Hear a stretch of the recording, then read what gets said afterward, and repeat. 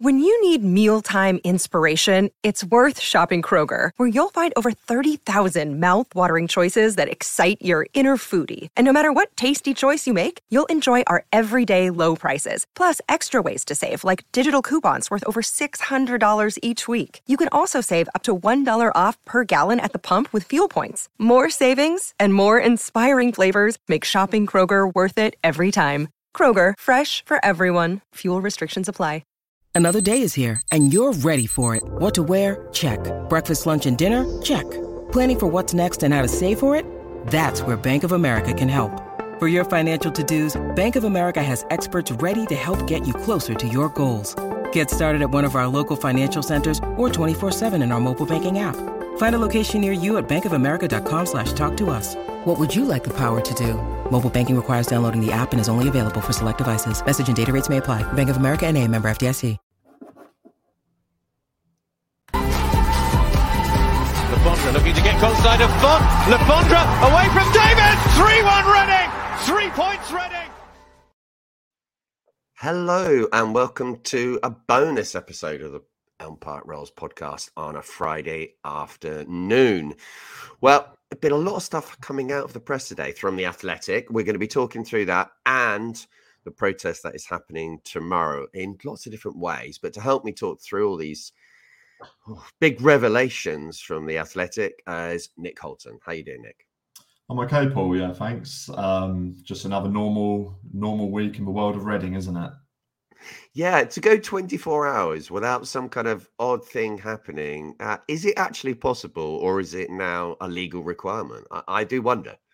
Yeah, I think now it's just, I don't know, something big is going to happen, and it's what happens with Reading. It's pretty much a legal requirement. Yeah, it's not the nicest feeling in the world.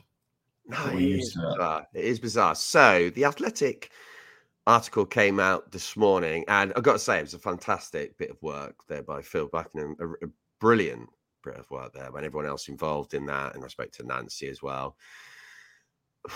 What do we take out of that, Nick? There were so many bits of information. Some of it we knew already, but it kind of backed it up. But what were your key takeaways from that? Yeah, I think some of it is fact that we know already, but it's what led us to where we are now, mostly. There's some interesting take on club employees. I think there was more than one employee quote in there. It's not really confirmed, but it looks like it's a couple of employees at least.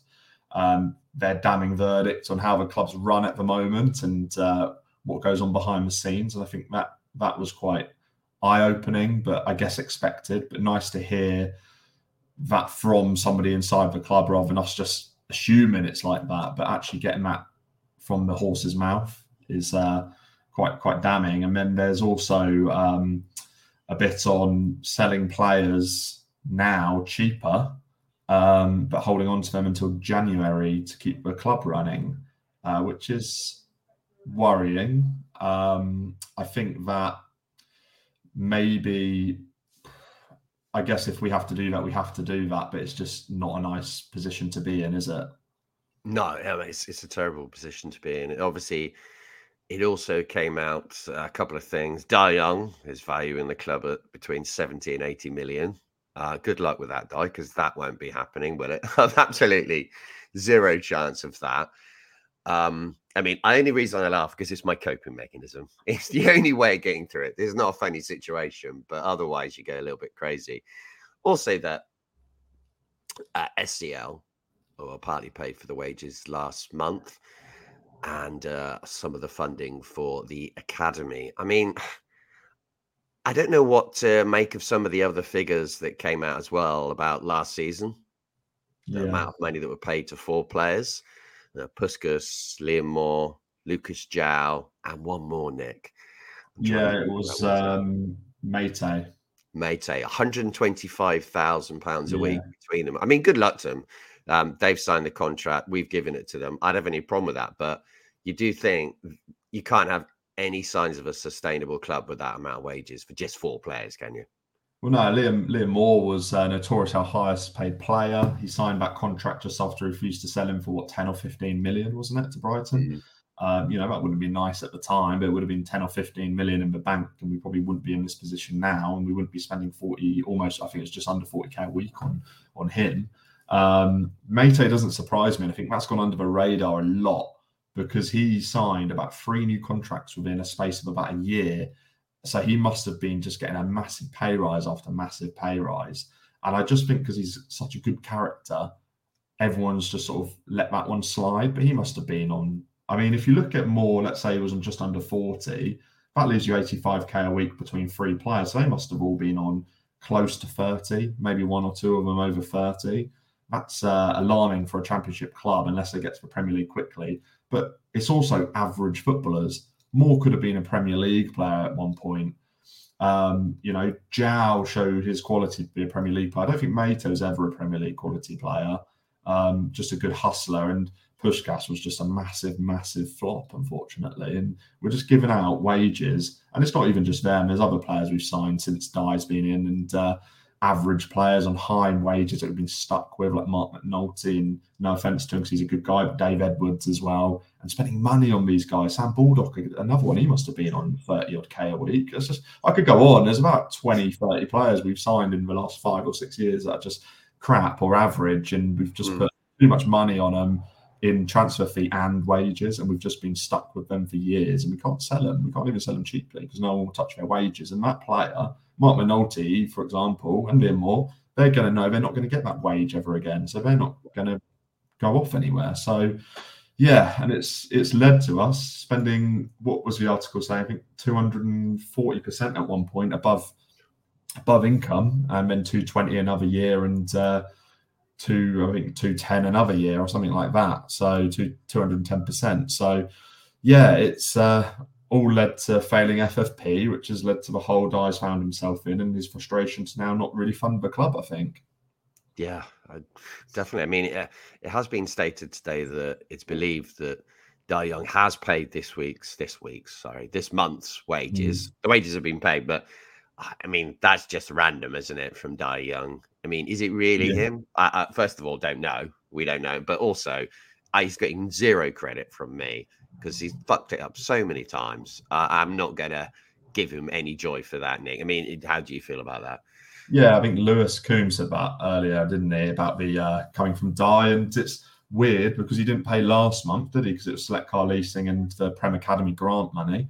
I think the months he's been late on it, it's just a bit weird if he's not been able to do it some months, but then he's just randomly done it now. Maybe it's just like a send-off for us, a nice little treat to pay the players for us. But it's one of two things, isn't it? He's either completely trying to fund the club but can't, but if that's the case, fair enough, I can sympathise 3 months ago, but just be transparent, tell us you're struggling, and look to actively sell the club ASAP.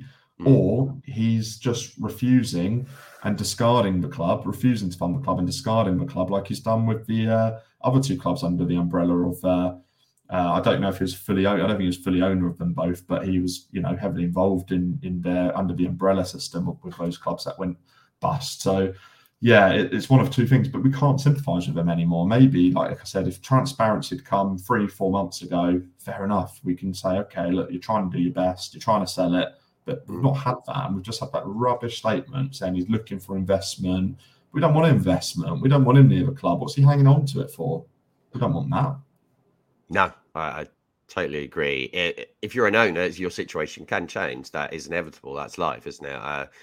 We accept that. But then you have to, like you just said, you have to get rid of the club as quickly as possible. And just to leave it dangling, basically. I mean, an Athletic article also says that our monthly wage now is estimated to be around £700,000 a month. I don't know where that stands in the League One because I don't know all their wages, but I would estimate that's probably still one of the higher, Nick. I mean, that's a substantial amount of money. It's not groundbreaking, but you feel that's not cheap for someone to come in. You're looking at over 8 million straight away. Coming as an owner. Yeah, it's about 8.4 a year, isn't it? Million. Which is a lot. I mean, the average Championship wage is meant to be about 12 million or something, I believe. Just for context, we were spending at one point about 26 million in wages a year in the Championship. So more than double, which is where the 200 and whatever % comes in. So yeah, we're on 8.4 now. I guess it's under the championship threshold, which is good.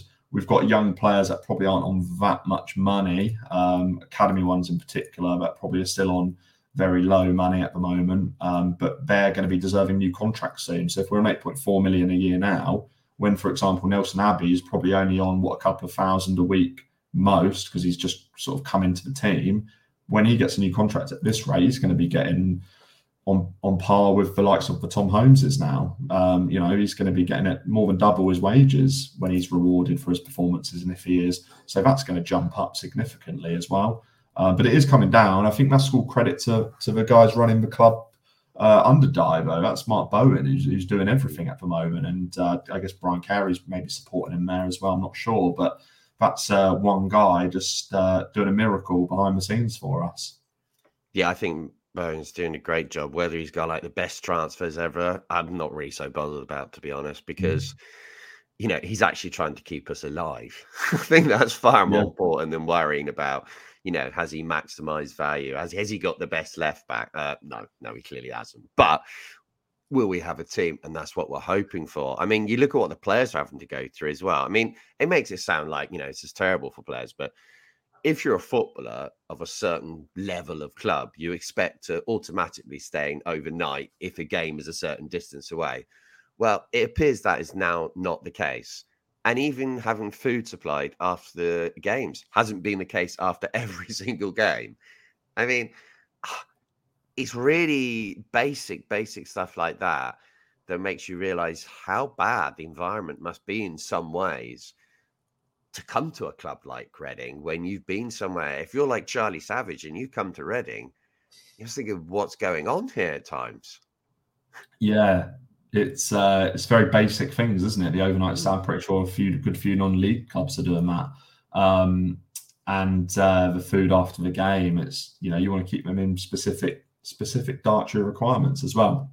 Charlie Savage, you just mentioned, and Ben Elliott too. They've just come from massive clubs with the best academies in the country. Charlie Savage was involved with the first team at Carrington. He wasn't just sitting around with the under-21s all the time. He was training and playing for United first team in pre-season, captaining them at one point. And he's come to Reading and they can't even afford the travel, overnight travel and food after a game. And it's, his dad is Robbie Savage, who's played for some very good clubs, and second nature for someone like him. It's what they expect. It's maybe we spoil them. Maybe it's more of a modern day approach, but it's to be at the best and to be an elite team and to get the elite performers in and to attract them players. You've got to be telling them you're doing basic stuff like that, right?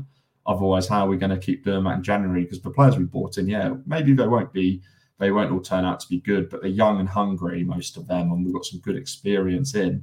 But we probably sold them a bit of a dream on the journey they can go on, and they probably didn't know the club was going to be quite the mess they are. And if we try to do that now in January and next summer when we're again in transfer embargoes, but they're going, but you don't do overnight stays and food after the game, just basic, and there's probably more to it than that. If we don't do those basic elements in football, they're going to go to other League One clubs, other Championship clubs, maybe even League Two clubs, just to get a better quality of life in a footballer from those teams. Yeah, it's embarrassingly bad. And, I know footballers in the main have a very nice life, but they've had to work very hard to get there. You don't just get there on sheer ability. And they have to make sacrifices as well. But if you go into a job like Ruben Sellers said the other day, we shouldn't be celebrating players getting paid or members of staff. They're doing a job. They should get paid. It's like anyone else. If you don't get paid, it doesn't matter whether they're getting paid thousands of pounds a week compared to someone getting paid 300. They still should be paid just like anyone else. So someone who has been putting in a lot of effort is Da Young Pang. He hasn't bothered to go up to Bearwood in the last 4 months, which doesn't really surprise me. The man is completely useless. As might as well have one of the tennis balls we'll be seeing on Saturday instead of him. And also that Kid Jansham is quite frequently the main person that we use now to contact Da Young. I mean, how has it happened that Keir Jartam is the man that could really be a guiding light to us saving the club and helping to choose the next people who possibly are invited to speak to the owner. I mean, Yeah. to me, that sends fear through my body. But let's hope I'm wrong. Yeah, it's he's become an unofficial necessity in a way, hasn't he? Because we don't want him anywhere near the club. We don't want him involved in recruitment and manager selection. And I think we've more or less done that now, which is good. But without him right now, sounds like we would just be unable to contact Dyer at all. And there needs to be some contact with him to tell him what we need from Mark Bowen needs, and where we're at, and some dialogue there, and for the fans and players, even though we're not really getting it. But without Keir at the moment, I guess we wouldn't get anything from that. I just don't think there's any. I don't think Dyer is probably very happy with Mark Bowen at the minute. I'm not sure. I just can't make any sense of it. I just don't know what to say about it. But at the moment, it just does look like Keir is necessary to, in the short term, just for communication's sake. Yeah, necessary evil, isn't he? I mean, Yeah. It's the worst kind of evil that you'd want, really. Yeah. But I don't know what else you can do about it. You're right, Nick. He's completely needed right now, and I just feel really a bit depressed that is the case, and scared, and just it's terrible. So obviously there's going to be a protest tomorrow against the game against Burton Albion. Now, you're obviously the main spokesperson for Sell Before We Die, Nick. Can you tell us what the main plans are and what you'd like to see people doing tomorrow? Yeah, so it's going to be Reading FC in black, so it's not wearing club colours, ideally in black, because I guess we're mourning the club, aren't we? But just showing that you're discontent with the owner. There'll probably be some other stuff going around, chants as usual, but there will be another sort of tennis ball protests. There could be other balls involved. I have seen a few things going around about golf balls, but I wouldn't recommend that because that's dangerous. We don't want to sort of target players, fans, stewards, staff. We don't want that. It's just to, again, send a message again as before, but more than last time. And last time went well. I think there was over 200 balls last time, and they came from, I think, most stands, if not all stands, in particular Club 1871. But yeah, let's try and sort of amp up the ante with that tomorrow against Burton. Spread the message. I do want to say, though, I personally wouldn't want to see the game get abandoned, so I wouldn't want to see anything like that. I don't think that helps us in any way. That would just get us more points deducted, and that's what we don't want. I think that's the one thing which I would stand against personally. We just want to send a message, the 16th minute again, by the way, so this will be on the 16th minute. Do the chant, stand up in unison. If you've not got a ball, just stand up and show how you feel and clap and sing along to the chants. That's what everyone tried to do last time. I think the stadium did come together last time, and the Bolton fans as well, and everyone more or less got involved. But yeah, it's about just sending another message and upping the ante before, unless something changes drastically in the next 4 weeks, we march to the stadium. So more will come on that in the next couple of days, but we'll march to the stadium against Portsmouth as well in a month's time. Yes, I totally back everything there you said there, Nick. I wouldn't want to see the game abandoned. As much as people think, it would send out a message, it would be like the ultimate thing to happen. Yeah, it would be a disaster. I don't want to see that happen at all. But I do want I would back people disrupting the game. I would. I wouldn't normally say that, but I would definitely say we're at that point now, because I think it's, need to get constant attention on the club, get media attention, and just make our feelings known. And above anything, where do those protests work? As I said in my monologue pod the other day, it brings a unity to the fan base. And at the moment, we need that, because the club is slowly falling apart. That's not down to the people working in it. That's down to the owner. And if we can have an afternoon when we all feel together, I think that's a special thing right now.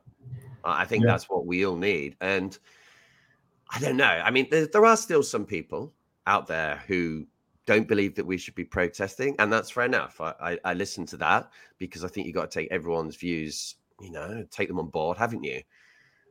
what would you say to people, Nick, who say, I don't think it's doing us, the team, any good on the pitch with the negativity around the stadium on a match day? Yeah, I mean, firstly, I respect other people's views. I get it. It's not how you feel. But I think I actually take something from what you said the other day in your monologue, Paul. It's we can't sit there and do nothing now. It's time to step up and just increase the pressure and get us seen more. And I think the other week against Bolton showed that we've got more media attention from that after a bit of probably a quiet spell. And this will only increase, and it needs to get seen nationally. It's good to see it locally to get fans involved, but nationally is where that will get seen, and potentially internationally. We're in a real mess at the moment, and we need to come together.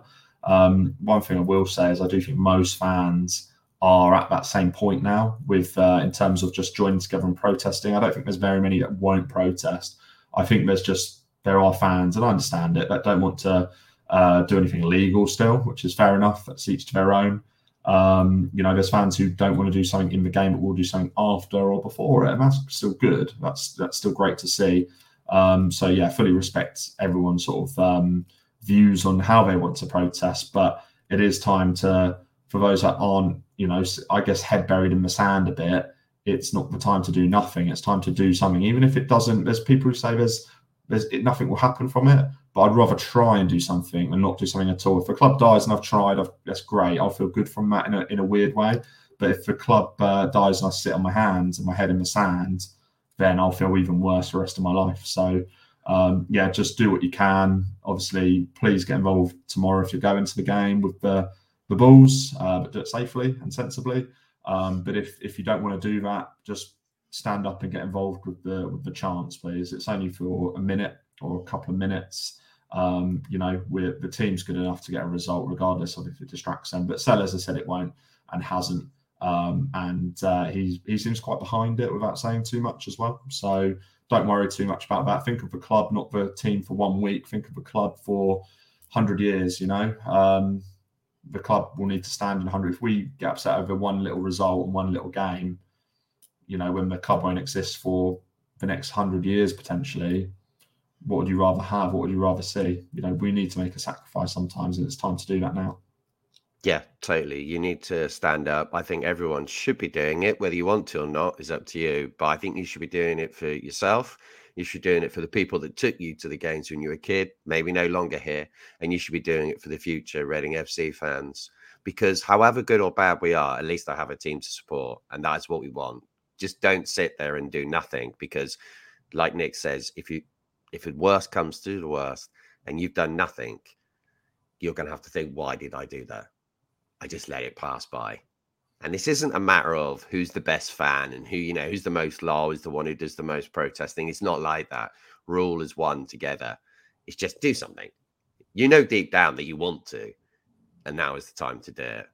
So thanks a lot for listening. Really appreciate it. And God save the Ding.